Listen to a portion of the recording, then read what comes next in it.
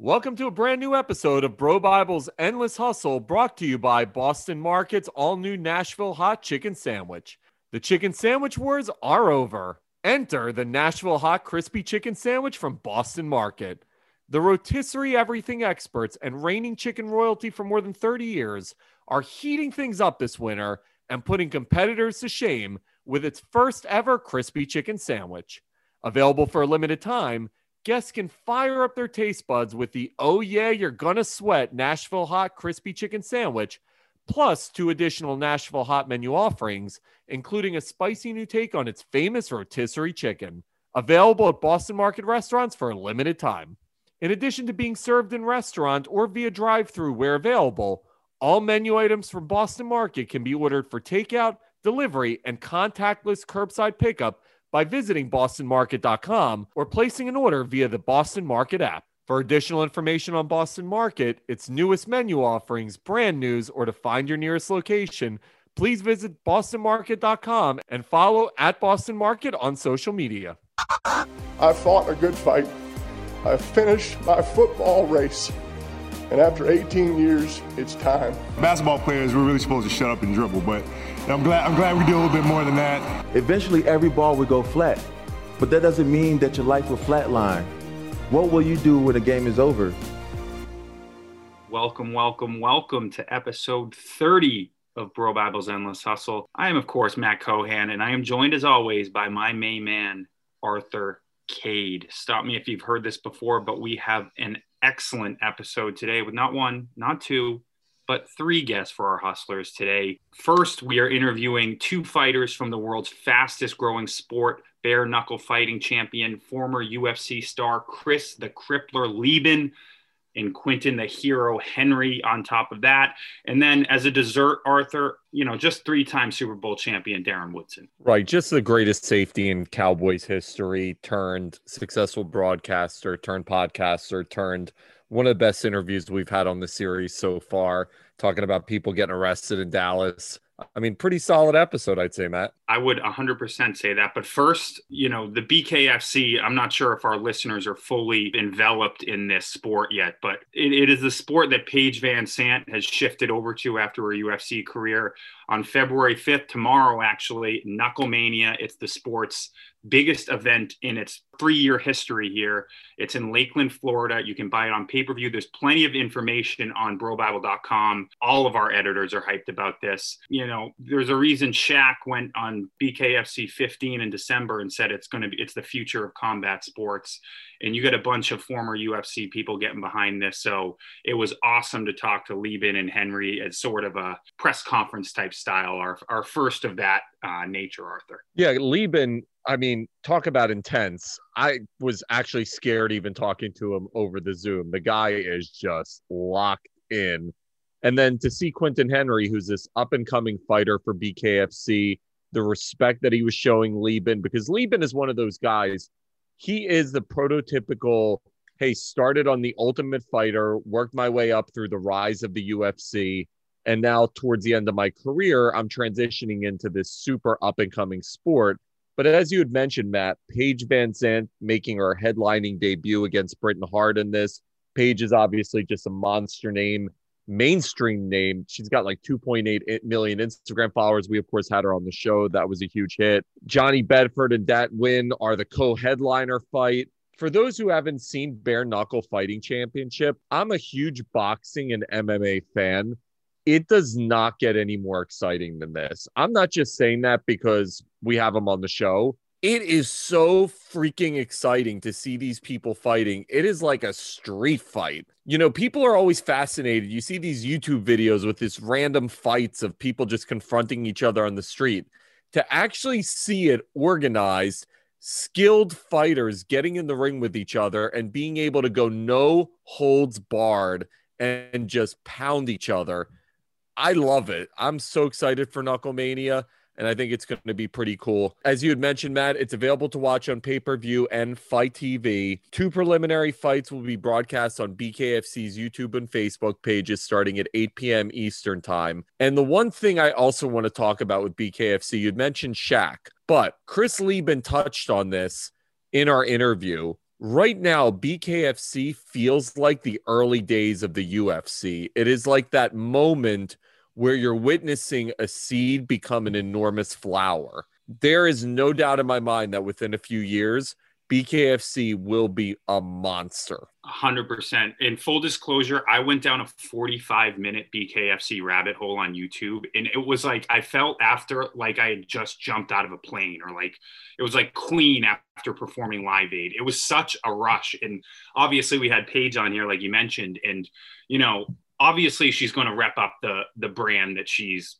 joined on to, but like it was palpable the way she was talking about this. Like I can't wait just for people to see their first fight. If they just watch their first fight, then they'll be hooked. And I mean, I watched 45 minutes. It was after dinner last night, and I was just like so hyped up on this. And I'm a casual UFC guy, but this one, it's like lightning in a bottle. It's so much riding on every second, it feels like. And I don't know, it just really captivated me. So February 5th, tomorrow, I am 100% paying that $39.99 to watch what will be an awesome event at Knucklemania. You need a life, Matt. 45 minutes into a rabbit hole. You need a life. Time to go get a life, brother. I'm just kidding. My fiance was watching Sex in the City, so she gave me a pass, and I was like, all right, I'm just going to kind of roll into this. Yeah, no, I'm in full agreement with you, Matt. This is going to be just lightning in a bottle. BKFC we're at the beginning of something great.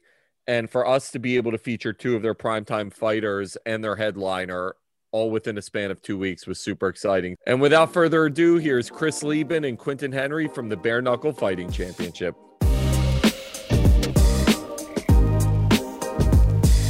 Now we welcome on the Endless Hustle, Chris, the Crippler Leben, and Quentin, the Hero Henry. These guys will be facing off at Knucklemania, the Bare Knuckle Fighting Championship's biggest event of the year, Friday, February 5th. Hello, fellas. What up?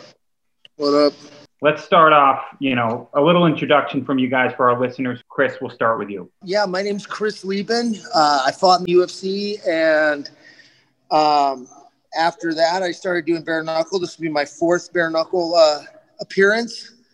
And my last fight, I just turned 40. I'm looking to get in, I'm refereeing and judging and coaching. And Quentin here has been awesome enough to take this fight. So we're going to get after it come February 5th. Chris, after so many years in the UFC, how has Bare Knuckle Fighting Championship been a change for you? It reminds me of the UFC back in the day. Like back when you were like, is this shit really legal? Like, there's an edge about bare knuckle that just attracts, it attracts me, and it attracts people in general. At first when I heard about it, I was like, I don't know how that's going to work. And then when I watched it on YouTube, I was like, this fucking sport is incredible, man. If there was ever a sport for me, this is the one, and I'll tell you this, for your average fan, like even me being a black belt in jiu-jitsu, sometimes I get bored when fights are on the ground. You watch, everybody understands a fist fight. Everybody knows who's winning. Everybody knows who's losing. It's just impossible to not be exciting. Quentin, for you, you're a relative newcomer to BKFC, but you had one of the most exciting knockouts I think I've ever seen in my life. That 25-second knockout was fucking bonkers. What is it like for you being part of BKFC? Pretty cool, man. Like Chris is saying, it's something that's like a lot of people, like when you tell them that's what you do, they're all like, that's legal? Like you can actually do that? I'm like, yeah, man, it's totally safe. Like that's the biggest thing that I like about it is just because it just seems so raw. Like Chris was saying, it's a fist fight. Everybody knows who's winning. Everybody sees it. Everybody understands what's going on. When fights go to the ground, a lot of times unless you are a high-level black belt or something, you don't understand what's going on. It just looks like two guys, caught up in the passion, and you don't know what they're doing there, but everybody understands what it means to throw these dick beaters. It's just how it goes. Quentin, Chris has been through a record 22 middleweight fights in the UFC. He's nearly a decade older than you. Do you think he has what it takes to go the distance? Can he go 5 to 6 rounds? Yeah, absolutely. I think he could go 25 rounds if he wanted to. That's just – and we both train for that, But that's the thing with bare knuckle is that it only takes one, and it's just one slip up or one shot this and there, But Yeah, I mean, 40 is not that old, you know, and if you follow Chris and you kind of see the things that he does as far as taking care of his body and being healthy and a lot of the things that he does, you know, you can still perform at that age, no problem. You know, my dad's 60 and he still works out and spars with me, you know, but it's about how you take care of yourself, you know. So to say that he's too old to fight is that's ridiculous. That, you know, that's never entered my mind. I'm from the South, you know, we're a firm believer in the saying, you know, I'm not as good as I once was, but I'm as good once as I ever was. You know, I'm not anticipating him being any less than what he's ever been his whole career, you know. So it'd be a discredit to say that. Quinton, I read a great article and you had a quote about fighting is your therapy. You have just an incredible story, especially over the last year. You found out that you have tumors. Luckily, they were benign. Then we obviously enter this horrendous pandemic. You have 2 MMA gyms that are essentially shut down.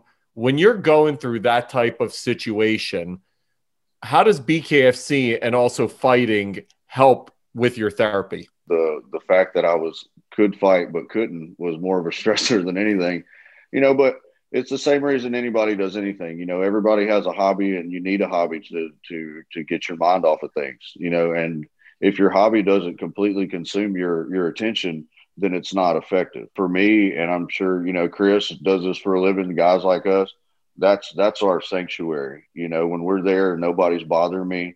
Nobody's, you know, I'm not thinking about the fact that I don't have bills due and I can't work. You know, none of that's in my head. It's just about one more rep, you know, one more round, you know, this and that. So, you know, and when you go through tough times, depending on what type of person you are, you dig deeper in those situations. And you know, when you find yourself able to really find a home in your sanctuary, that's where you start to evolve. Chris, QT here said he was going to give you the hard dick for 1 round. I take it you're not going to bend over willingly on that one. You know, no. I mean, just like when you guys asked him about, you know, if I can go 5 rounds, you know, I think either one of us can go 5 rounds. Neither one of us is planning on it, though. You know, I can assure you that. You know, this fight is going to start fast. It's going to start quick. You know, and it may very well be over in 1 round. You know, but like I've said before, I'm doing everything I can to make sure that that's him, not me, that's getting drug out of there. But one of us for sure is going to get carried out. Chris, what's that feeling like when you knock someone out? You ever seen Highlander? You know, when they take the immortal's power, you know, kind of like, that's kind of how I feel.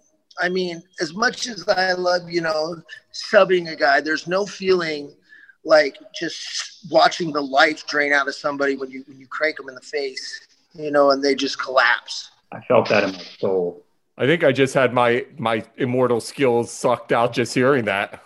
Before the fight, when you're walking into the arena or down the aisle here, Quinton, we'll start with you. How are you guys those moments before the fight, before the bell rings? I think for everybody, it's a fight or flight thing. You start hitting into that adrenaline. You understand that it's a serious situation you're about to get into.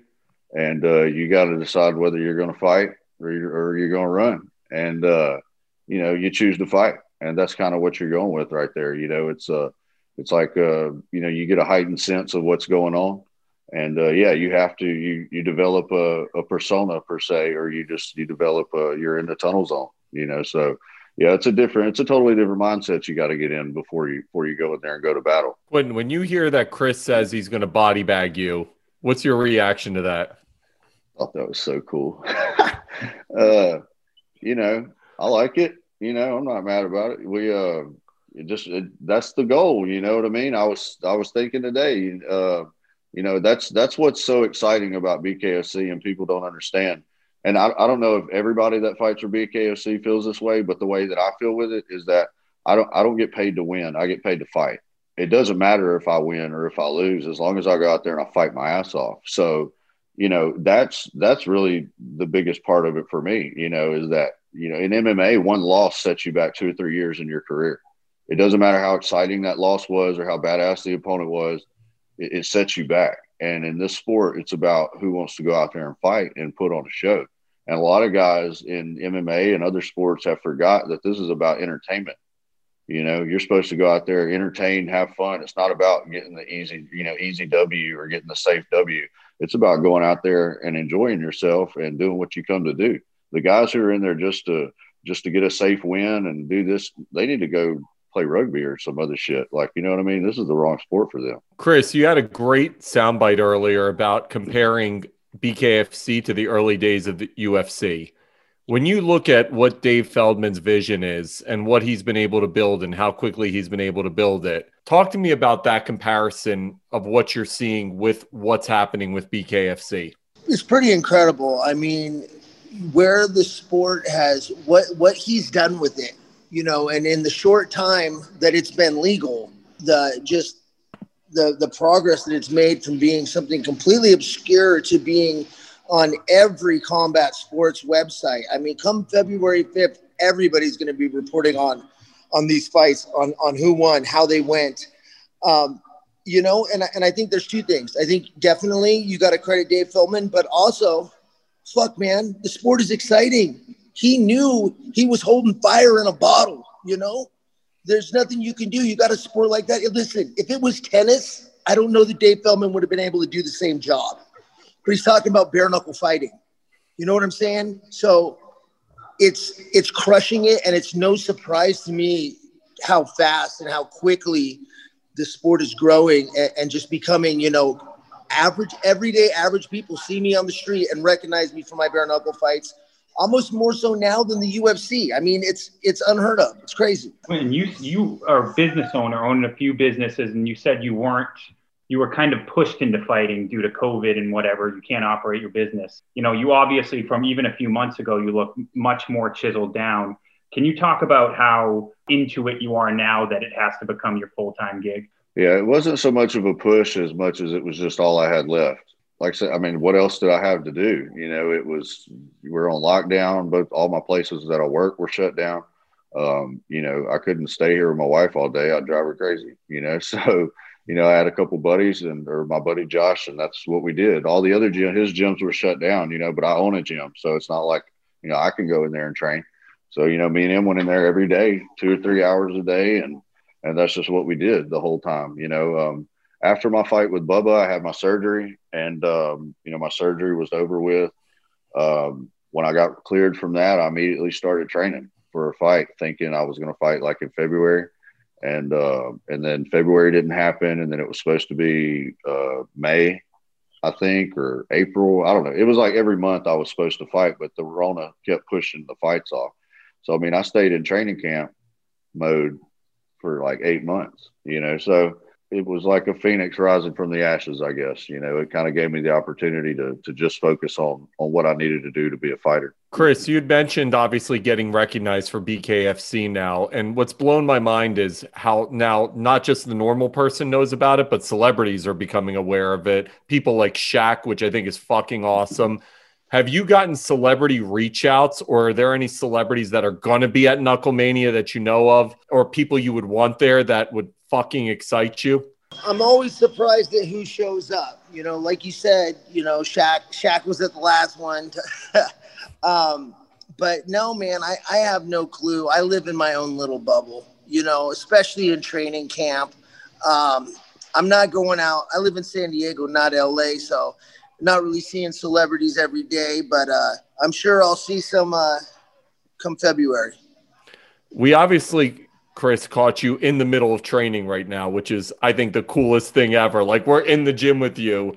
What's your training regimen like? How are you getting ready for this fight?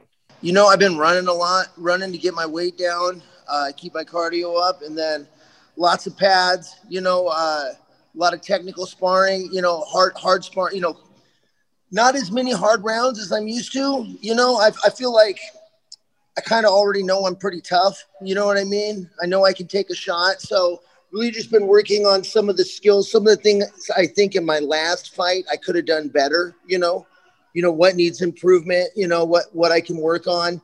And then those hard sparring days, you know, setting those up and using those really as a measuring stick.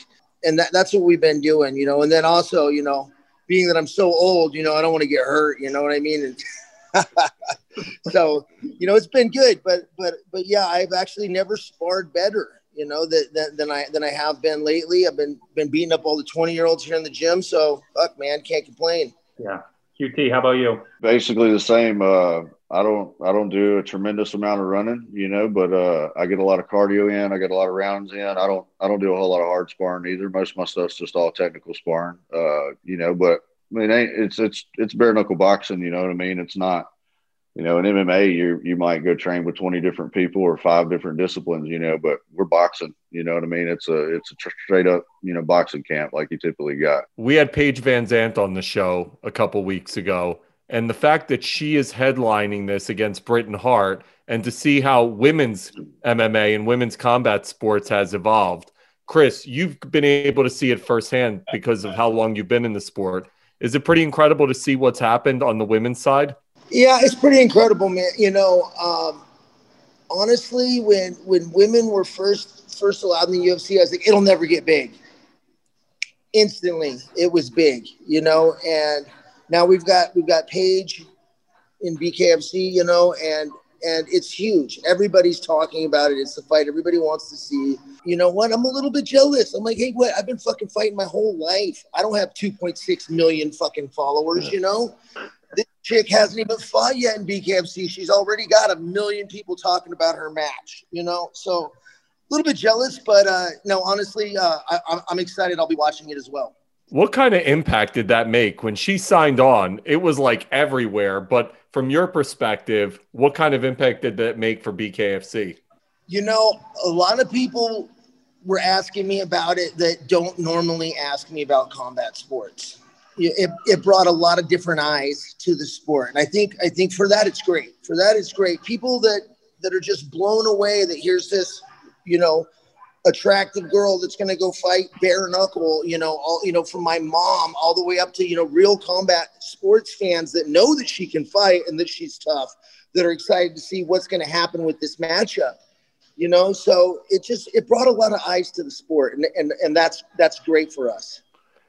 Chris, you've been doing this for 18 years, but QT, it's a little different for you. You mentioned your significant other earlier. Did you initially get any pushback like, hey, why are you going in there and literally risking your life in the ring? I think that's maybe a little over exaggeration. Ain't nobody dying in there. But, when we met, I was already a pro fighter. So she's used to me going there and fighting. And no, I mean, yeah, it does scare her pretty bad, compared to the MMA. But, she understands that, as far as CTE and stuff, it's probably less, it's less likely in a bare knuckle match and stuff. So, but she knows how hard I train and all. So, they marry into the life. Quentin, obviously Chris has been doing this forever, and it was funny because when I talked about him body bagging you, you actually responded how cool it was. But you've got to just be fucking angry in this situation, right? So where does that anger come from? Like, do you already visualize what you're going to do to him and how you're going to hurt him? I don't have anger when I fight. That's the thing. It's you have aggression. You're trying to fight, but it's not. You don't want to hurt anybody. You know what I mean? I don't want him to not be able to referee or get to hang out with his kids and shit the rest of his life. I think a lot of people try to blow this up more than what it is. This is 2 grown men who want to have a good time and put on a show for people. I thought it was just awesome because Chris Lieben was talking shit about me. I've been, when I was a kid, he was on The Ultimate Fighter and I was watching him and I was a huge fan of his on there, and it was just more surreal than anything. So, there's no anger. If anything, it's more just getting me fired up. You know what I mean? He's coming, I'm coming. That just means things about to go down. How about you, Chris? Do you visualize, are you a manifester in terms of saying, I'm going to crush this guy and here's how I'm going to do it, and you're seeing it, you're foreshadowing the whole thing? Yeah, I mean, I visualize the fight, I kind of have a little ritual that I do, when I go home. I visualize the fight 3 times, a quick knockout, a bloodbath, where ultimately I finished with the knockout, and then a 5-round war, where I win a decision. That way I can put it away, and then I spend time with my family because, really these are very different hats, Come February 5th, we're both going in there to do battle. But just like him, I have a family that I have to go home to. So I don't get to walk around with this fucking tough guy, attitude all the time. If I did, I'd end up in jail, So I channel it when I'm at the gym. I train hard, I visualize, and then I put it away. I want to ask you both. First, I'm going to start with you, Chris. What's the hardest you've ever been hit? You know, fucking Dakota Cochran hit pretty hard, man. I was blown away how hard that guy hit. He hit me in the beginning and it just shattered my cheekbone, you know, and I was like, dang, that kid he's throwing his ass into those punches. But yeah, I've been hit by, you know, for single one punch, probably him, maybe Terry Martin. Really, for me, I don't usually get knocked out by one shot, you know. Guys that follow up well, guys with a lot of hand speed, you know, they're going to land 10, 12 shots, you know. Those seem to, you know, be a little bit rougher. How about you, Quentin? What's the hardest you've been hit? I mean, shit, y'all wouldn't know anybody that's hit me. That's cool. I mean, Bubba hit me pretty good. You know, I've had some different fights where I've caught some pretty good shots, you know, in MMA and stuff in the past. You know, but yeah, nobody cool like him. I get hit in the gym pretty hard. My boxing coach, when I was 18, that's probably the hardest hit that I can remember, jabbing me in the face. So I want to ask you both, for those who aren't familiar with BKFC, and hopefully many more are going to become familiar with the organization and the sport, if you were to sum up what people are going to get, Chris, sum that up for me. What's the experience of watching a BKFC fight? It's action-packed. There's not a dull moment, you know. The fights are quick, they're aggressive, they're intense, and you know you gotta keep your eyes wide open because you never know when somebody's gonna hit the canvas. When you hear Quentin talking about how much he reveres you, and you do have kind of this legendary iconic status in the MMA world, is that an advantage for you? Do you look at that and you're like, I'm gonna kill this kid because he's looking up to me and I've already won half the battle? I don't think so, man. I never rest on my laurels. You know, you're only as good as your last fight. And this being my last fight, I'm going to want to rest on this one for a while. So I'm putting every ounce of work I possibly can into making sure that I get the W, you know? Absolutely. I wouldn't be the person I was if I depended on a reputation. You know what I mean? That's not how it works, you know? Because every time you get in that ring or you get in that cage, you have to redefine yourself every single time. Quentin, I'm going to flip the question to you. You're obviously shown an incredible amount of respect for Chris. Is that a mistake? Because I always think to myself, it's like when Kobe Bryant was going at Michael Jordan. He's like, I know you're Michael Jordan, but I'm still better than you. That's the mindset. Is it a mistake for you, do you think, to kind of have this idolized version of him, or should you be like, I'm going to win this hands down? I can respect what he's done in the sport and who he is as a person and still not, you know, feel like, you know, he's somebody who I can't beat. You know what I mean? Like you said, you know, a lot of what Chris has done and why people like him is because he's a real dude when he comes and he does things, you know, when he talks, and you were able to relate to him from the very beginning, you know. So I look at it more as getting to fight somebody I kind of know that I've, you know, it'll be like, you know, getting to go at it with somebody who I know is like a game opponent for once. I've never in my career really had, I guess, an opponent that I could say, you know, I fought Chris Lieben or I fought this guy or I got to do that, you know, because I've had some of my fights in the past that have been, you know, quick or, you know, really good. And then you always get those guys that are like, oh, well, yeah, but that guy's record was this, you know, but they don't take into account that was my fourth opponent that had backed out of the fight. And that guy showed up, you know, the week of. But yeah, getting to be in it makes you feel like you're part of the group, you know, so it's part of you either got to eat or get off the porch, you know, so it's time to eat. Chris, you're obviously, as you had mentioned, your last fight, you're at the end of a pretty incredible career. Hopefully Quentin's at the beginning of a pretty incredible career. If you were to give him advice on what he needs to do to be a successful fighter, what's that advice? Keep your nose to the grindstone, man. You know, that's what it is. Don't get sucked into all the hype. You know, there'll be, you know, you keep winning and people are gonna want to hang out. They're gonna want to have a good time, but they're only there for the good. There's only fair weather friends. You know, just right. Keep grinding, keep your ass in the gym, take care of your family, watch your money. You know, and you'll do good. Before we let you go, I want to get a prediction from each of you.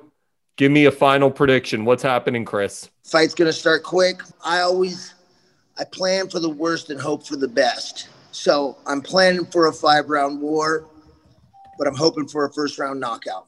How about you, Quentin? What's your prediction? I know what's going to happen is we're going to get out there and it's going to get started, and it's going to look like one of them dust bunnies from the Tasmanian Devil cartoons. So there ain't no telling what's going to happen. I'm excited. We're just going to have fun. I can promise everybody's going to like it, one way or another. So, we're coming to fight. We're not coming to win or be safe and this and that. We're coming out there. That's the thing. This is his last fight. I wanted to make a good one. It would be disrespectful to go out there and half-ass it. Like he wants to go out there and fight somebody who's at the top of their game. So I'm bringing it. February 5th. Let's go, guys. Thank you for joining so much. We're looking forward to this fight, and good luck to both of you.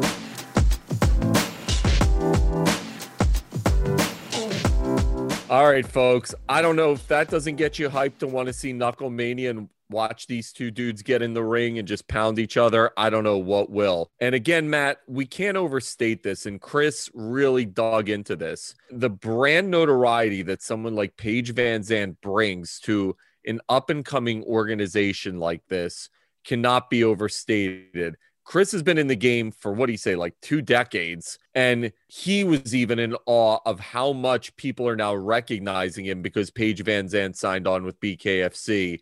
There's no telling where this league is going to go. I think they're just on the way up in a meteoric rise sort of fashion. Yeah, there really is no ceiling. And obviously signing someone as, high profile as Paige is kind of the clout that the company needs to really solidify themselves as a power player in this space. And, just talking to Leben and Henry, it was amazing because I watched clips of Quentin Henry on YouTube, and he is like a savage in the ring. He's like flexing. He's like throwing shit on the ground. And to talk to him here, he's like the most subdued guy ever. Like, I was like, I don't know why this guy got into fighting because he seems like he should be at like a Damian Marley concert or something. Leben obviously is a horse of a different color there.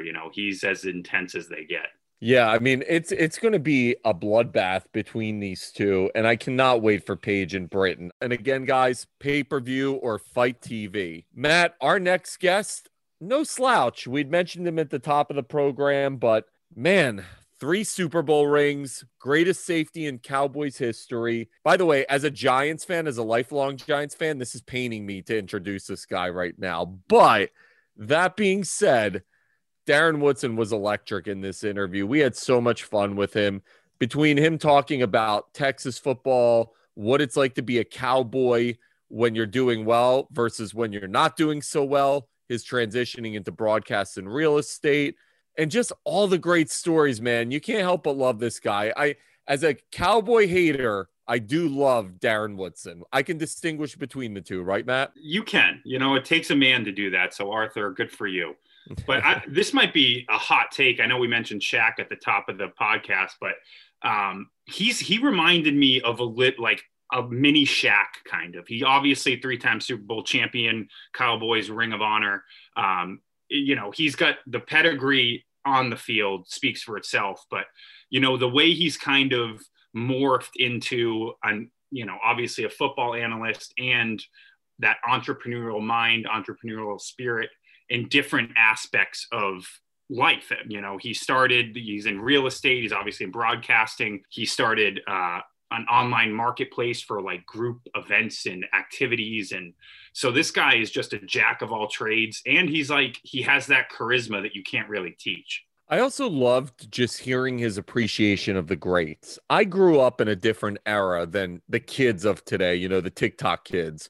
So the guys I grew up with, Jerry Jones, Jerry Rice, Brett Favre, there wasn't the social media age back then to give you the exposure into the internal workings and the minds of these people. So I'm always a huge fan of when we get an unfiltered guy like Darren Woodson giving us the inside stories and the inside takes on what these people are like. Also, obviously, Tom Brady is playing in his next Super Bowl. I don't even want to list how many at this point. I'm just going to say next because my feeling is there's probably 5 more ahead of him.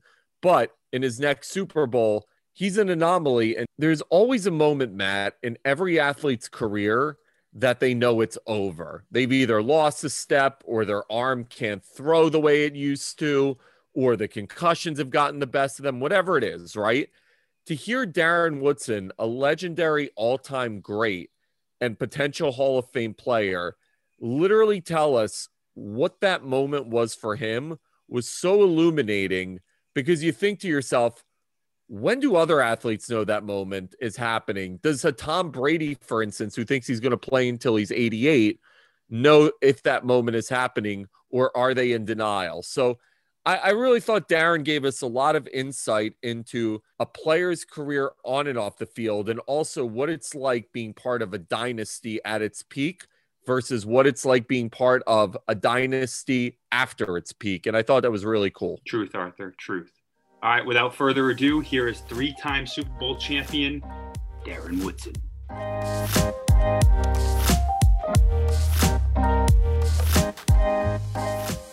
All right. We are overjoyed to welcome on the Endless Hustle podcast today, 3-time Super Bowl champion, 4-time All-Pro, Cowboys Ring of Honor inductee, 14-year ESPN analyst, and host of the Darren Woodson Show podcast, Mr. Darren Woodson. Thank you for joining. Man, thanks for having me. Yeah, I mean, that is a long resume introduction, so we're happy to have you here. Yeah, you know what? I always feel like sort of weird about hearing my bio. Like when people read my bio, it just feels awkward because half of it was, hey, listen, I'll love it at times. Like, yeah, we accomplished this, but I didn't do any of that by myself.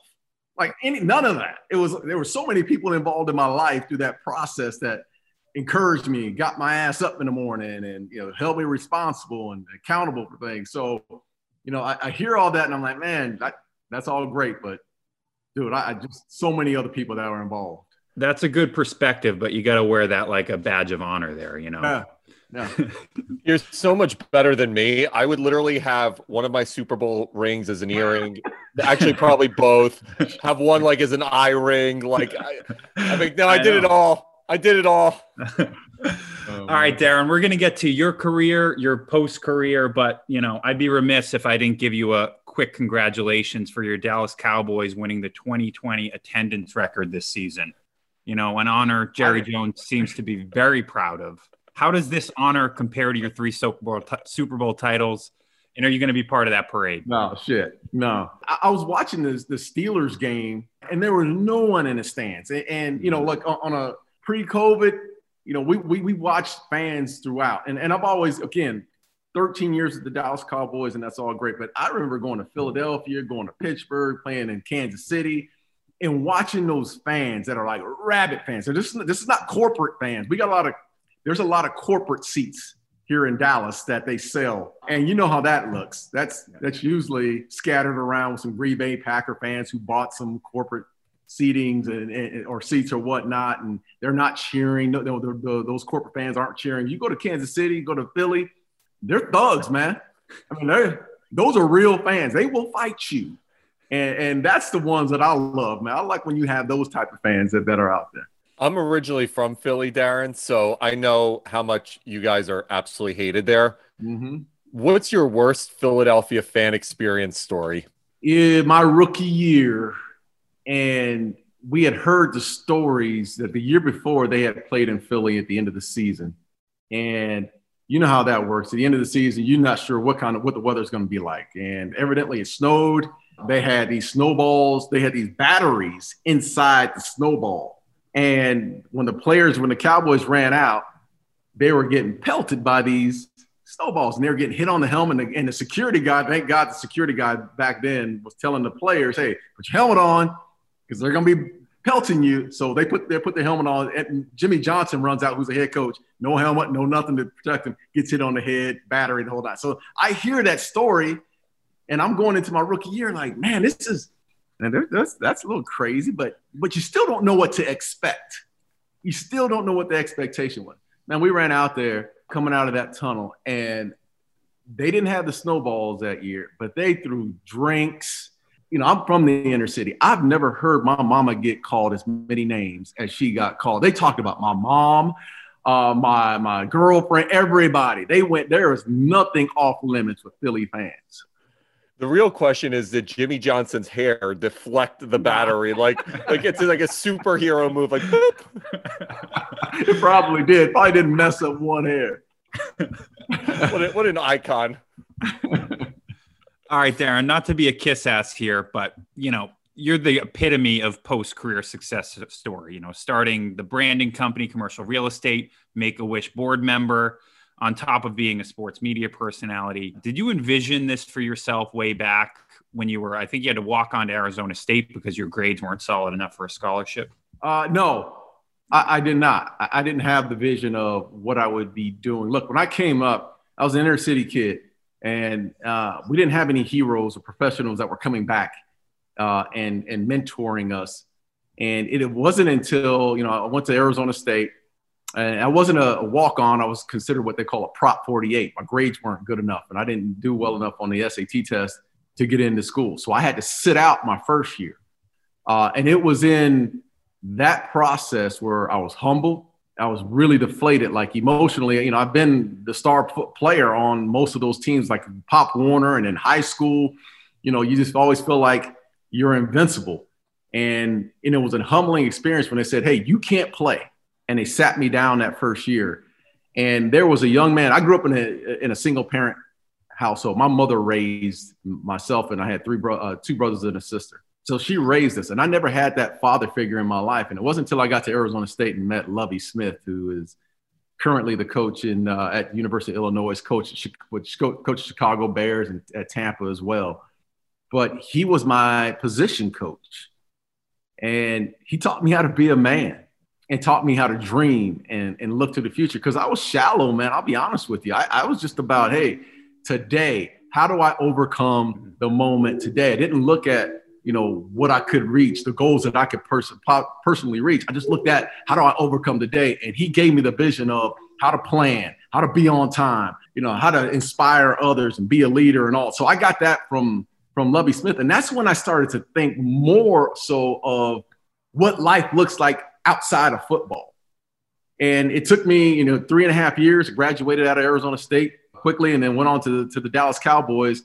And we all know here in Dallas, it's about business, man. It's pro business here in Texas, period. But Jerry Jones, the Jones family, whether it be Steven, Charlotte, their hands are all in the business. And they inspire you, and they make you think about life outside of football. And I think that's where I got the inspiration of, how do I get, join my real estate team? I'm a partner in a real estate team. I own a software company called Counterfine. We eliminate counterfeit merchandise on social media platforms. That vision of mine started way back with the Joneses. Looking back at those Super Bowl teams, Darren, I can't think. I mean, I'm going to be 43 in May, so I watched you guys in the prime of what you were doing. I can't think of a team that had more alphas on one squad and personalities and partiers and you name it. How the fuck did you guys maintain like any type of semblance to win with those personalities all on one team? You know what? Arthur always say, look, if there was social media back then, there's no way we filled the team. Yeah, we would have incriminated ourselves day in and day out. Look, I just think, the one thing that really kept us together was Jimmy Johnson. And I give Jimmy a lot of credit because he went out and drafted and brought in players that had that alpha dog mentality and figured, look, I'll bring them in. They're probably going to be loose cannons and run wild, but I'll be the one that can control them. And he did a great job of that.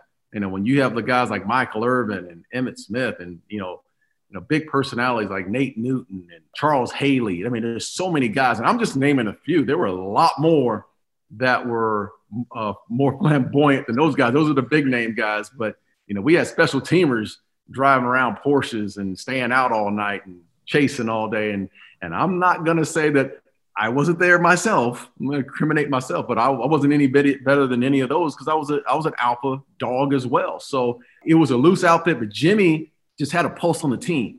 And he ran that team in a hard way, man. It was, you messed up, you got out of line, you were late for meetings, you got cut. That was a part of me that felt like, hey, as long as I understand the rules, and most of those guys understood the rules.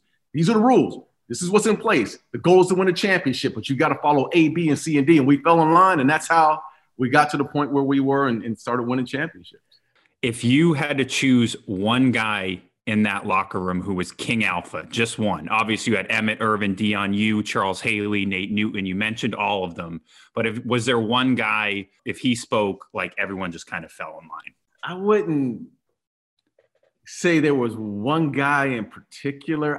Look, you always see guys on TV. And when I came in, as I was a young baby, I was 21 years old. So I come in on this team and I heard of Michael Irvin. I knew who he was. I knew who Troy Aikman was. I knew who Emmitt Smith was.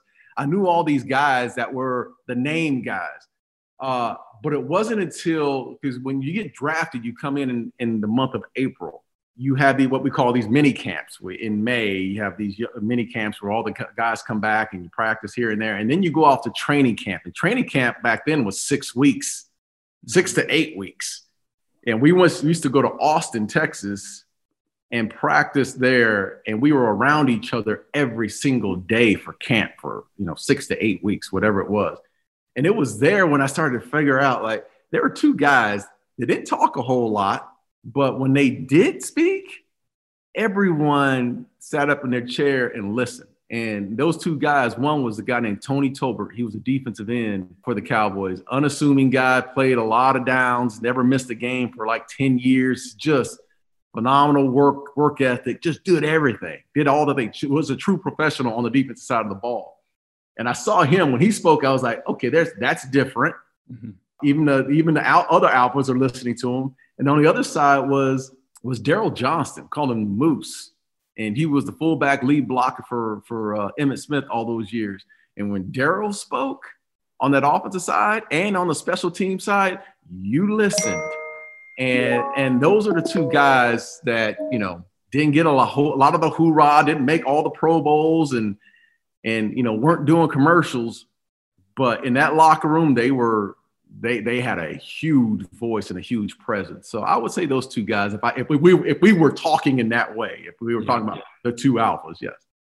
That's interesting. I listened to your podcast with Michael Irvin, and you off the bat, I was like keeling over laughing. You bringing up the story of Irvin just walking in butt ass naked to all the new guys on the team, and that was so funny. And Irvin said that he used to do that, like unconventional icebreakers, like often. Are there any other things that you can share? Because any Irvin content is good content. There's so many with Mike. I mean, look, I can remember, like, in practice was as hard as the games were, honestly. They were so hard, and it was so hard in practice because it was so competitive, and Jimmy made it competitive in practice.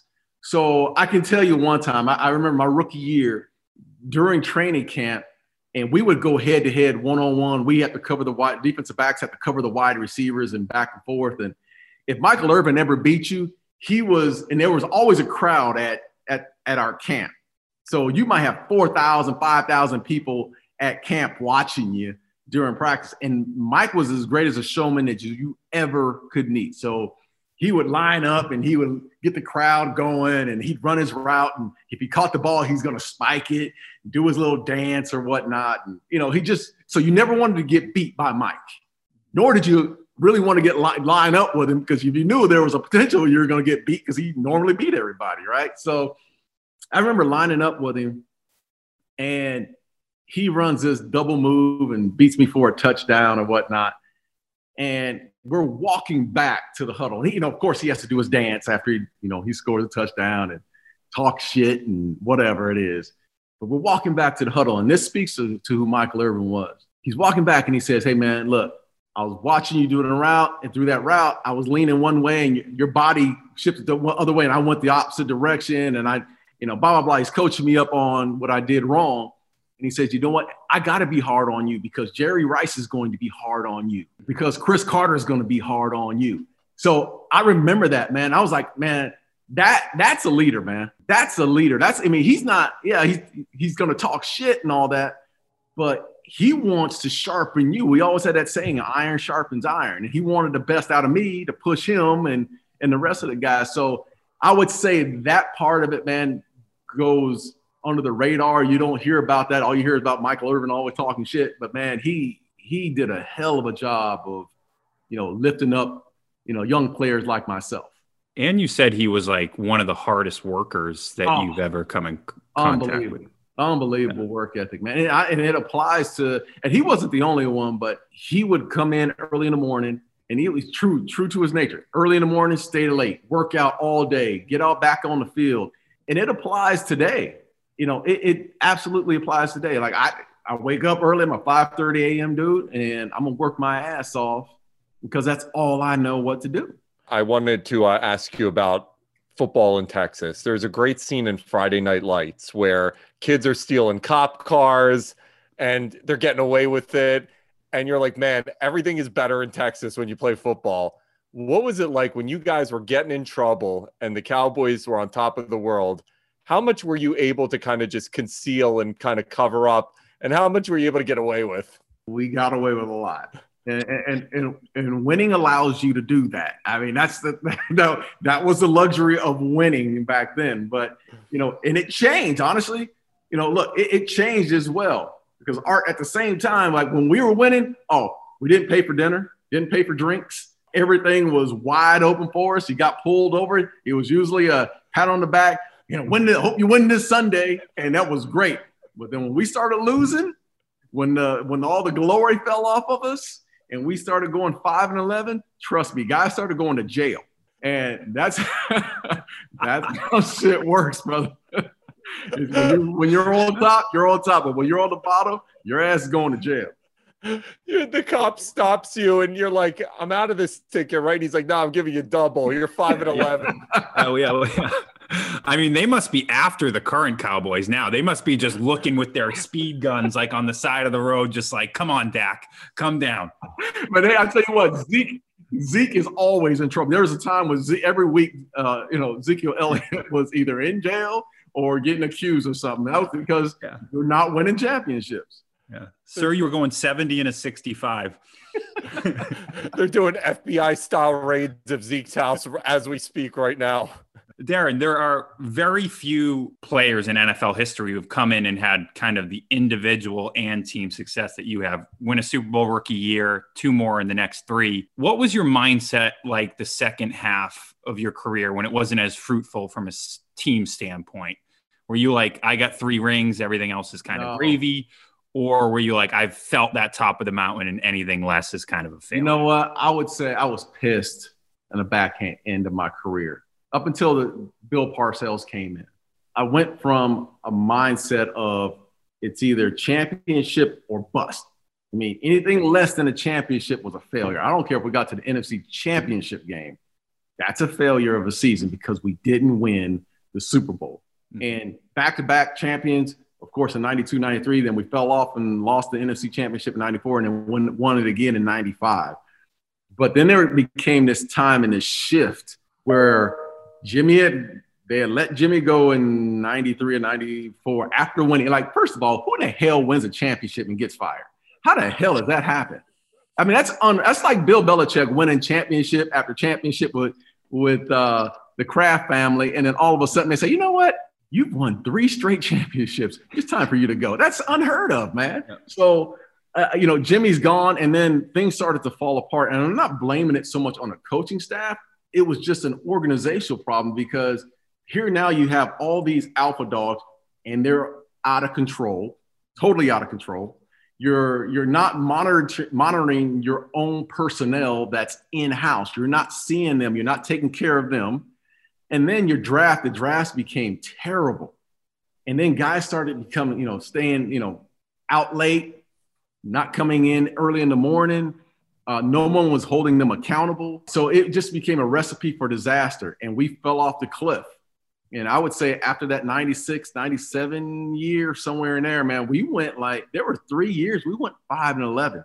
And that is demoralizing when you're built a certain way. My mindset was show up early. The only way I knew how to win was show up early, stay late, and hold each other accountable. But you had guys that came in that weren't built that way.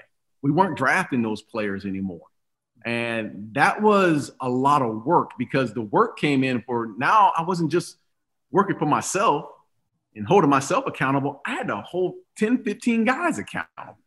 And that takes away from the joy of the game of every day of working to sharpen your own skill set. But then also on Sunday, when you know that the weakest link, they're going to go at, and the same weak link missed 4 meetings that week and wasn't held accountable. That same week, Link couldn't tell you how to run a true cover 2 or cover 3 because they were sleeping during the meeting. And then they found, and then you go see Brett Favre, and he says, you know what? Found your weakest link.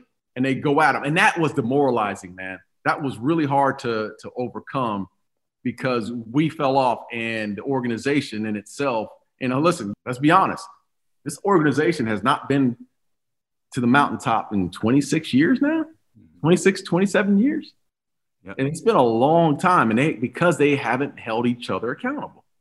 As Darren, I'm so glad you said that, because as a Patriots fan myself, like once I got those 6 titles, watching football, watching the Patriots this season, I'm like, is this how every other fan base like watches? Like, is it like football isn't fun anymore? And I'm like, once I sniffed that success, obviously from a fan's perspective here, but once I sniffed that success, it was like, oh, now this is how the mediocre teams play. And it's like, no, I want. Hey, Matt, nobody gives a big shit about you guys in the Patriots. Everybody's tired. Don't blow that smoke. I mean, bullshit. You won 6 championships. You had the best organization. Wait, I mean, can you say that again? We won how many? I don't know, 6. How many did you win? I don't care, Matt. Gives a shit. But no one feels sorry for you. I don't feel sorry for you. Look, welcome back to the mediocrity of 95% of the league. It should feel good to you. I thought you were an empathetic dude. No. You should feel my struggle. We're going to go through another, 20 years of not winning. You could at least give me a little pat on the back here. Dude, it's like you slept with a Victoria's Secret angel. Nothing else matters afterwards. You could literally be in like the boonies of Iowa and it doesn't matter. You had your great experience in life. Now my bed is cold and alone, Darren, we had Ike Taylor on the show, and he talked in real great detail about Antonio Brown, and he considers, both him and Troy Polamalu consider one of their greatest failures of their career, that they weren't able to help Antonio early in his career kind of get his head on straight. Now you're obviously seeing Antonio Brown became the train wreck he became. Although the GOAT kind of salvaged him a little bit, but regardless, was there a guy during your career who you wish you could have put your arm around that if you did, their career would have gone in a different direction versus the direction it might have gone in? Yes. There are actually 2, but one in particular, his name was Kareem Larimore. And you wouldn't know who he was. And only played for about a year and a half, but had this talent. And I couldn't tell you where Kareem Larimore is today. I honestly couldn't. But had this tremendous skill set. This kid could have played 14, 15 years and been, just special because of his skill set. But the mental side of him, he just kept getting in his way. He just couldn't show up on time. Like the smallest things, couldn't show up on time. Had zero discipline in his pursuit and didn't dream big. Just didn't, he was a kid from Watts, California. And he lived that way. Like every day of his life felt like he was still there in Watts, living in this, small, shallow mindset. And I tried my damnedest to get him out of that. I went from everything. Hey, positive reinforcement. All right, that didn't work. Negative reinforcement. Oh, that didn't work. Trying to put a chip on his shoulder. Nothing worked. I mean, it was a shame because you walk him out to the field and he was better than everyone. Like skill set wise, his feet, his hands, he did everything the right way. I mean, I played with the best in Deion Sanders as a defensive back. And I'm not saying he had Deion Sanders' skill set, but he was a guy that could have played a long time, took care of his family, made a lot of money and whatnot. But so he was one. And then another guy named Antonio, no, I can't remember his name now. Goodness Lord. There's another one, but I would say Kareem Larimore was the guy that by far that same mold as an AB. I'm literally on Kareem's Instagram right now trying to figure out what he does for a living. Wow. I'm stalking the guy as we speak. I need to get on and see where he is today, man, honestly. He's actually in great shape. He's putting up workout videos. He's like, I think he's a fitness influencer or something. I can't figure it out. Let's bring him back on the Patriots. Let's do it. Patriots 2.0. Hey, what'd you think, Darren? Because you're 51. I'm gonna be 43. We look young. We're handsome boys. When they put up the Tom Brady, George Blanda image, how great was that to see what players look like in the 70s? Oh man, oh brother, I just saw it the other day. They were smoking. George Blanda was smoking before the game, bro. I mean, he was he was built differently. And you know what though? But that's what it was. That's what it was like before those games in the 70s, man. They were, smoking cigarettes, shooting up before the game, brought their own little medicine kits. I mean, the liver couldn't have survived half of that, of what they were going through. But that's, that was the makeup back then. And even when you look at, I look at videos of Jack Lambert back in the day and that Steel Curtain and watching those guys and they take off their helmet and you're like, goodness Lord, is he 185? I mean, that's just the way they looked. I feel like someone had a great tweet about it. They said, put Brady and Blanda in the cage match and see who survives. You mentioned Deion, and I want to talk about how kind of he relates to you, because he recently said that they're letting every Tom, Dick, and Jerry in the Hall of Fame, and it should be designated for only players who helped change the game. I think this bodes well for you because you were one of the most versatile players in history, 1,300 tackles as a safety. And you guarding players in the slot like Jerry Rice and Chris Carter. You've been a semifinalist, 5 times since you've been eligible. How did Deion's comment strike you, and what would a Hall of Fame induction mean to you? I've always looked at the Hall of Fame as that's the icing on the cake. And you don't play that game. If you got any dog in you, you ain't playing that game just to play the game. My mindset was play the game to win as many championships as you personally can.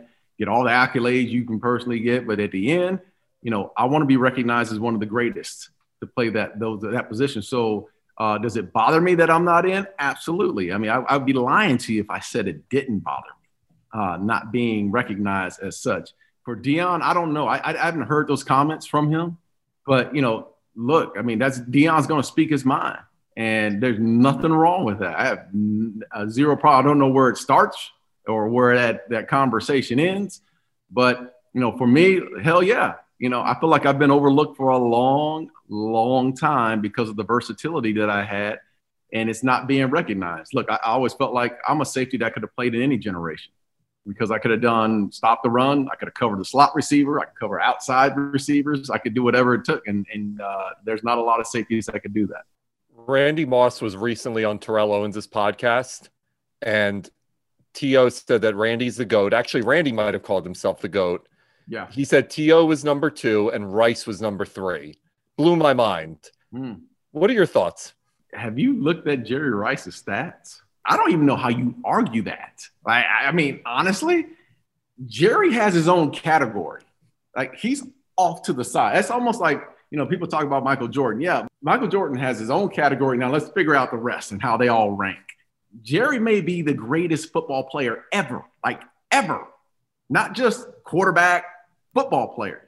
That's how special his body of work was and the length of time. I mean, he's in his 16th, 17th year going to the Pro Bowls. That's Jerry Rice. So, I've played against all 3. Randy Moss changed the game as far as covering him, as far as going up. Now you see the big receivers, the Hopkins and the A.J. Greens and the Julio Jones. That's all Randy Moss because he was that guy that took the top off the coverage, went up and got it and was the tremendous athlete and all that. So, yeah, he did change the game in that sense. But if we're talking about body of work, that dude, number 80 in San Fran, he's got his own deal, man. He blows them away by far just because of the time, the length of time, and how long he did it. And then there's something to be said about championships. Sorry. I don't know how, it's convenient. I don't know how many rings, they all have, but I know that dude has rings and lifted that team up. And it started his rookie year. So I don't think there's an argument. So I just want to follow up on that, Jerry. I think Jerry kind of suffers from the John Stockton syndrome. He's not exactly like an Irvin, Aikman, or Deion putting his brand out post-retirement. Right. It almost seems like a prerequisite nowadays, especially with the newer generation, to be like a brand. For our listeners in their 20s, can you describe what made Jerry Rice so dominant besides the stick 'em gloves? Consistency. He was as consistent a football player as you could ever imagine. Every route looked the same. If he ran a slant route, looked like a go route. If he ran a go route, looked like he was going to run a slant. He had tremendous body control and a willingness to do everything. Block, run across the middle, whatever route it was, he just didn't care. And physically, I don't know how many times I try to knock his teeth through the back of his head. He just had this willingness to get up and say, I'll be right back. And that was Jerry. And this guy wasn't a 4-3 guy. He wasn't the most athletic wide receiver where he went up and got balls in double coverage and all that. That wasn't his deal. I mean, but he had tenacity, great route runner. And the only guy that I was around a guy every day in practice in Michael Irvin, in which I don't know if anybody could match Mike's tenacity for the game. Like, I was around the best, one of the best, in my opinion, every day, and saw Michael Irvin. Watching Mike go through the process and thinking that he was one of the best. And then you look over at Jerry and his numbers are just out of this world, man. It's hard to compare, like the players today to those guys then, because, and you're thinking about this in the 90s and when Jerry came in the 80s, the league was a running league. We ran the ball all the time. And you just happened to be on third down. You said, okay, let's spread you out and, find the receivers. I couldn't imagine those guys playing in the wild, wild west as it is now, in which you can't touch the quarterback. You can't touch the wide receivers. There's always a pass interference. I mean, their numbers just think about how their numbers would be in today's game. Because back then if I get my hands on Jerry at the line of scrimmage, he was going to the ground. I mean, I'm grabbing his helmet, face mask, everything to try to get him from, off route. How insane was the Deion Sanders experience? Walk me through what it was like to be Primetime's teammate. Look, you think about Deion, and the one thing you always think is, he's flamboyant, which he is when Sundays when the lights come on. Oh yeah, but during the week he is low key. He's a comedian. The guy there is not one day that or 1 minute that's gonna come by he's not telling jokes or talking shit. He had the gift of gab, and he loosened the room up all the time. Like I never felt like there was pressure on me when I was around him, because he'd always have something to loosen us up. And it was like not only the players, but the coaches and everyone. That was just Deion. Never cussed. You would think that this dude would be a cusser. I've never heard him say one cuss word. He's never had a drink. And you can imagine Dallas Cowboys back then, we were drinking, we partied. We really partied. And he was different and built differently than most. And I would say, speaking to his ability on the field, man, I don't know if there's a better athlete to ever play that game. I mean, hands, feet, he did things that no one else could do. And he impacted the game, not only on the defensive side of the ball, he played a little bit of wide receiver. And then on special teams, he affected the game in all three phases. Again, one of those guys that can go down as one of the greatest of all time. How much of that shtick do you think was actually authentic, and how much of it did he understand that early on? Branding was important. Oh, he understood it, man. And even today, I mean, to this day, he's been a salesman. He's understood how to sell himself and understood what the camera meant. And, look, I can't tell you how many times he, during the week where that camera came on, he popped on. And it was different than everyone else, because when the cameras come on, even after a loss, he was going to make sure he got up there on that podium and stood up there and spoke. And I can't tell you how many times after a loss where I was like, get the fucking camera out of my face, and upset and all that. But that wasn't him, man. He knew how to speak to it and sell himself. But, this is the same guy that, when the camera's on, he is live and on TV. Camera's off, he's fishing. He's shooting at snakes on his land. He's a country boy. I mean, all the way country. It's two totally different people, man. Totally different people. Because when I'm around him, it's just laid back. He's in his sweats and he wants to go fish. And then when the cameras are on and it's time to go, he's prime time, and it shows itself. I want to talk about the current state of your former team, because, last month you made news like the current Cowboys, tackle like it's flag football. It makes you cringe. Dallas obviously finished 6-10 this season. haven't made past the divisional round since I believe you were in uniform. What do you think is broken in Dallas? Is it the leadership or the makeup of the team? Well, I think there's a lot to it this year. And, Coach Mike McCarthy came in through a time where, he had to deal with COVID. It didn't allow him to meet with his team on the field. And that's the hardest thing. When you come in as a head coach and everybody's like, oh, you're giving them an excuse. No, I think you have to give them a mulligan coming in, trying to implement your offense and defensive scheme via Zoom. It would be like us talking about, what my coverages are and how we run. And we're talking about it here on Zoom, not on the field, but on the computer. And that's how he was running his meetings. Didn't have a chance to meet with Dak Prescott and the entire offense. He started the season, and the first thing they did is they lost their two bookend left tackles, who are the two best offensive players on that team. I know they give all the credit to the guys on the perimeter, but Tyron Smith and La'el Collins are the two best players, and Zach Martin, who's on the opposite line, are the three best players on that team. And they lost all three of those guys, and they still continue to play. And I'm not making excuses. I still thought that they could have played harder at times, but defensively is where I saw the lapses. A new defensive scheme, they're playing a 3-4 and a 43 defense. But what they didn't do is they didn't get back to the basics. The basics of football are blocking and tackling. Those are the basics. Those are the things that's your foundation. If you can go back to just blocking and tackling, keeping it minimal, if your guys are busting coverages on the back end, then make sure you run maybe one or two coverages. Who gives a damn? You ain't got to be this exotic defense. Make sure you run one or two. They didn't get back to that until the very end of the season. The one thing I will say about this team, even when they were undermanned and out-personneled and didn't have the superstars, they played hard. They did play hard. And that's one thing I won't take away from them. They played hard. Even though they were missing tackles, which they kept on missing, they ran to the football and they gave us effort. And there were a lot of people that were saying, well, they're soft. And someone said that I said they were soft. I never said they were soft. Soft is not a word that's going to come out of my mouth. I thought they missed a lot of tackles because they weren't focusing on the fundamentals, but they gave a lot of effort and they got something to build off of. We've talked about all the incredible Cowboy personalities throughout the years, but there's no better personality than Mr. Cowboy himself, Jerry Jones. What is the most Jerry Jones story that's ever Jerry Jonesed? That's ever Jerry Jones? Well, you can Google them and see the pictures. Nothing to do with me.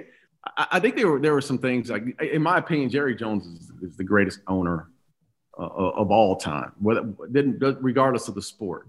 I would say that in the sense of, this team has been irrelevant for 26 years, yet they are the number one franchise in the world. And that's because that man understands business. He understands how to market. He's done a lot. I mean, the NFL is not where it is today without Jerry Jones pushing the envelope as far as sponsorship in the early 90s with Pepsi and Nike and then almost getting sued by the league. Jerry was a pioneer and understood how to take the NFL, not just his brand, but the NFL to the next level. And it is where it is today because of the efforts of Jerry Jones. So I'll give him that. Now on the GM side, well, that's not where I'm going. I'm not giving him a lot of credit for it. And I'm just being realistic. Love the man, love who he is. And guys, I worked 14 years at ESPN, and I'm not there any longer. But I can tell you this, it was hard to criticize Jerry, even after all the lapses and after the product they put out on the field and whatnot, because I know the man's heart. Like, I know the man that when guys got in trouble, real trouble, like there were former players or run into some financial issues or needed help, he was the first. Yeah, I remember being at I'm not going to name the foundation, but I'm on a board of a foundation and they were running short of money and didn't meet the need and was at the same table with Jerry and his wife, and watch Jerry lean over and tell the executive director of that foundation, I got it covered. Don't tell anyone. I sat there and watched that. Like, that is the man that we're talking about. And I know he takes a lot of criticism. I'm one that always criticize, I have to criticize him for the talent that they have on the field or the lapse of winning a championship.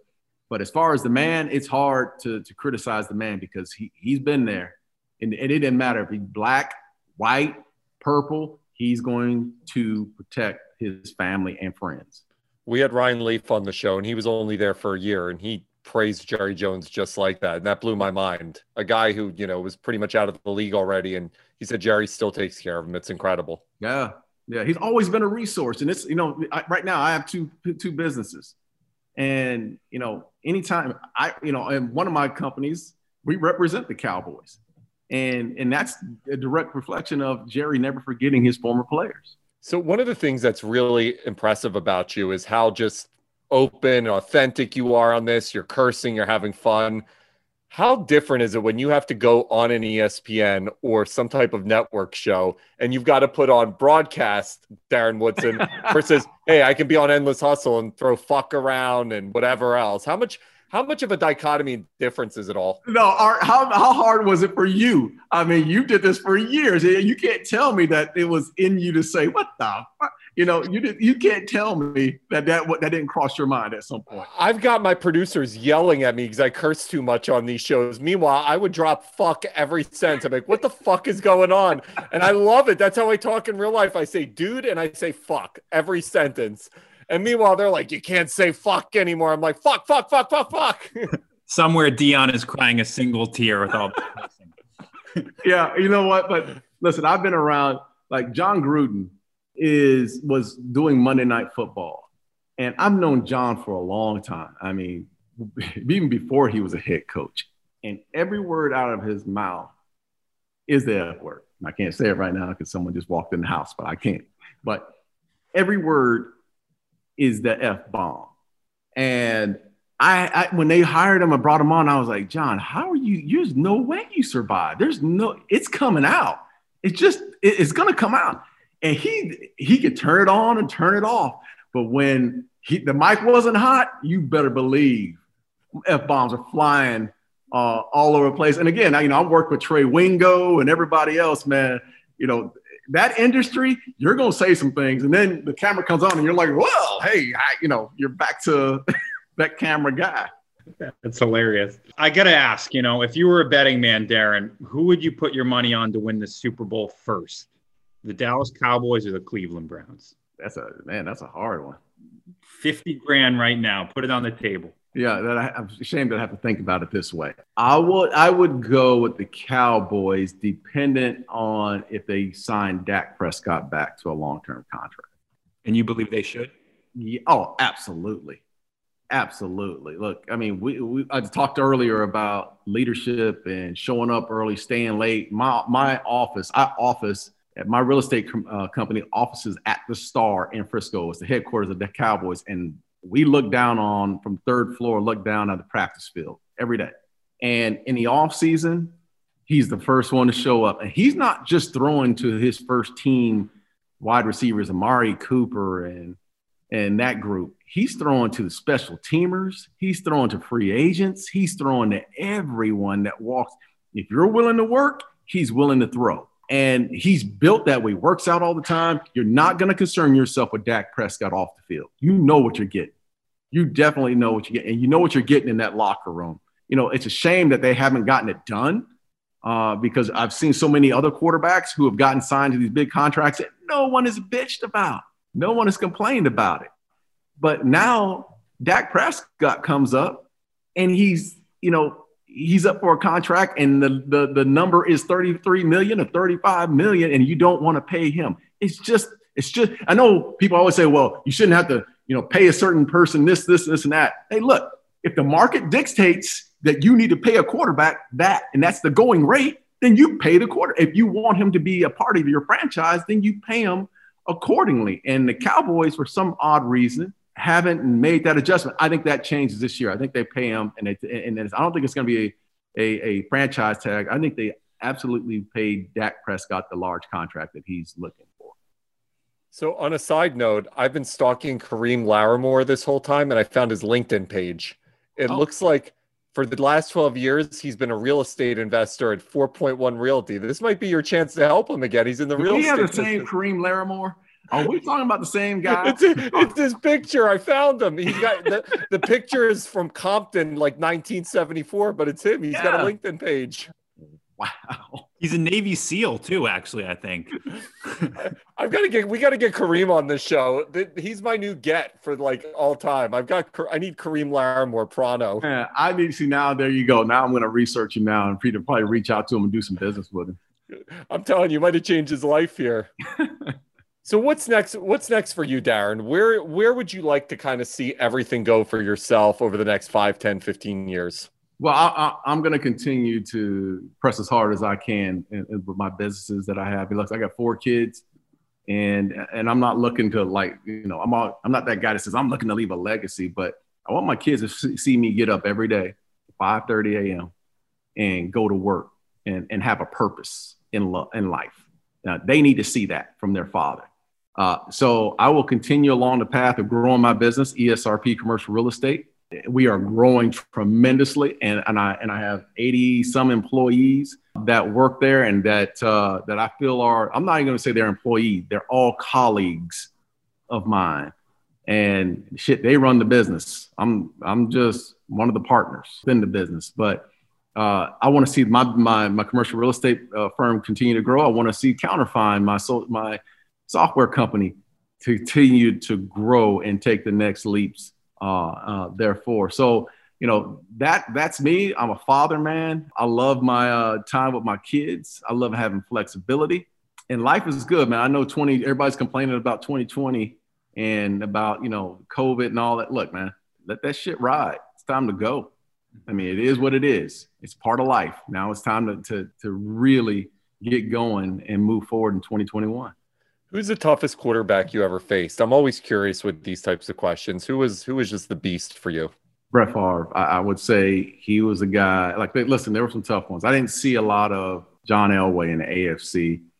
I didn't see a lot of Dan Marino. Saw him here and there. I saw Brady at the end of my career. Of course, Peyton. But Brett Favre was a guy that loved the game. I love playing against Brett because it could be the toughest part of the game and the last minute and a half to go in the game, and it's a tight football game, and he's having a good time talking shit, laughing and joking with you, even the opposing teams. But he just had this, passion for the game. I used to, I was enamored by it because you just didn't see that in most players. Most players just play the game because it's what they do. Now, it meant more to him than just the game. And he threw the ball like it was a rifle. That ball popped out of his hands. And there were times everybody always say, well, he's going to throw you one. Yeah, he threw me a couple, but damn near broke my fingers at the same time because he threw the ball so hard. So he was a tremendous athlete, tremendous competitor. When did you know it was over? When did you know the career was finally over? That was time to leave. You want to know? Honestly? Okay, I'll tell you honestly how I knew. I just told the story to my son the other day. So it was in my 11th year, and I knew then that, okay, wait a minute, things aren't the same. So we practiced that morning. And again, I used to cover the slot receiver, and it was, of course it was always hard. Even when I was young, it was hard to cover. But then at the end of my career, it became that harder. But I'm watching every practice. After every practice, we would watch a film, and we were practicing, and we had this, what we call 7-on-7, where the defense and the offense goes against each other. It's not the offensive line. It's just the receivers and defensive backs go against each other. And I'm watching the film, and Mike Zimmer, you guys know Zimmer, the Minnesota Vikings, he's our defensive back coach, and he has the clicker. I'm watching this player cover the wide receiver, and the wide receiver just runs right by the dude, right? And I'm like, damn. Dude stood in this quicksand, and I look back up, and he rewinds it. I'm like, shit, that's me. It was me. Like, I saw myself for the first time go, you can't run. Like, he just ran right by. And we had these hoodies on. We had these hoodies back then. And I put that hoodie on for a little bit and started thinking, shit, what's life after football really look like? Because that dude got ran by. And that's the first time that I really figured out, like, age has never lost. Like, age will not lose, dude. He's gonna catch up. And that monkey, when he jumps on your back, you're a totally different guy. And so that's when I realized, yeah, I probably have my lifespan is a lot shorter than I thought. That's incredible. That is incredible. I mean, in a league where it's what, 3 years, is it? I think you quadrupled that, so I think you're doing all right. Yeah, Darren Woodson. Yeah. Thank you for joining the podcast. It was awesome to pick your brain here. You're awesome, man. Matt, Art, thanks again for having me, brothers. And God bless, man, and good luck, man. Yeah, same here. Well. Thanks for a great chat, man. Thanks, brother.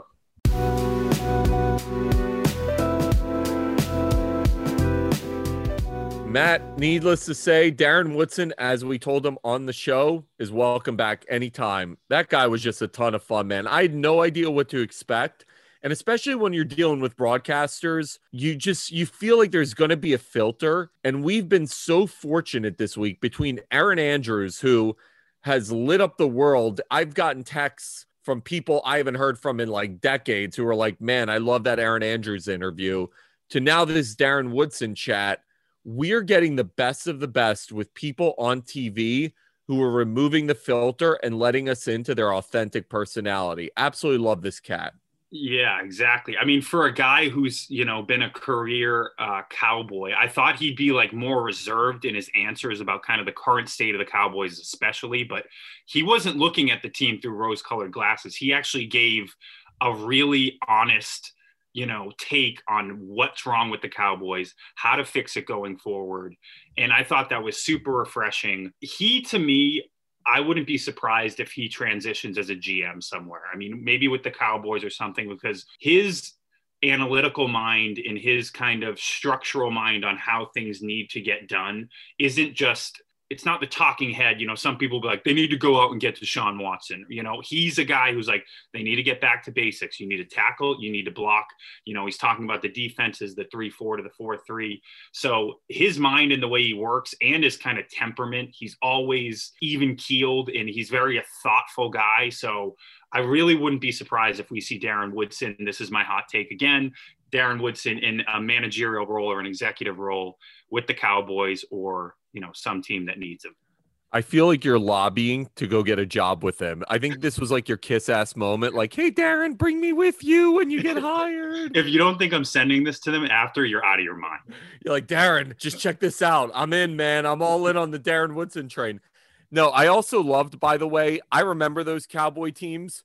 When you think about a team full of alpha males, it'd be hard pressed to find a team that had more alphas than that Cowboy team between Emmett, Troy, Darren, Irvin, Daryl Johnston, John. I mean, the list goes on. And Darren was naming all the guys. And I literally had forgotten about like the offensive linemen, the defensive linemen. And you're like, holy cow, this team was so stocked full of alphas and Hall of Famers. It's mind-boggling. You could actually probably stack the great Cowboys teams up against any all-time team, and they probably match up really well. And hearing his take on how they were able to manage those personalities, the influence of Jimmy Johnson. Yeah, incredibly fascinating stuff. Darren, thanks for a fantastic interview. Like we said, you're welcome back anytime. 100%. Okay, that's all for your Thursday episode 30 of the Endless Hustle Show. We have a nice little episode for you coming up next Tuesday. We have Anchorman star David Koechner, and we have a guy who just signed on to USA Basketball, Joe Johnson. So a little mix of both with you there, and it's going to be a good little show, Arthur. I feel like it's the Legends episode. Joe, obviously, prolific scorer in the NBA. Koechner between The Office and Anchorman. And then, of course, all the other things he touched on. You forget how much that guy did in his career. It's like a little miniature Legends episode. So I'm super excited about this one, Matt. Absolutely. All right. So here are our plugs, fellas. As usual, if you haven't subscribed to Endless Hustle, do wherever you listen to podcasts. You can also find all of these visual episodes on Bro Babble's YouTube channel. And you can follow us, Endless Hustle, on Twitter at @endless_hustle. And on Instagram at Endless Hustle Pod. You can follow me at Mr. Kohan, Keohan, and Arthur. On Twitter, I'm at Arthur Cade. Instagram at It's Me Arthur Cade. Guys, we're back on Tuesday with our Legends episode. Although we seem to always have legends, but this is another one. David Koechner, Joe Johnson. Can't wait to share these incredible chats with you guys. We'll see you Tuesday. Peace.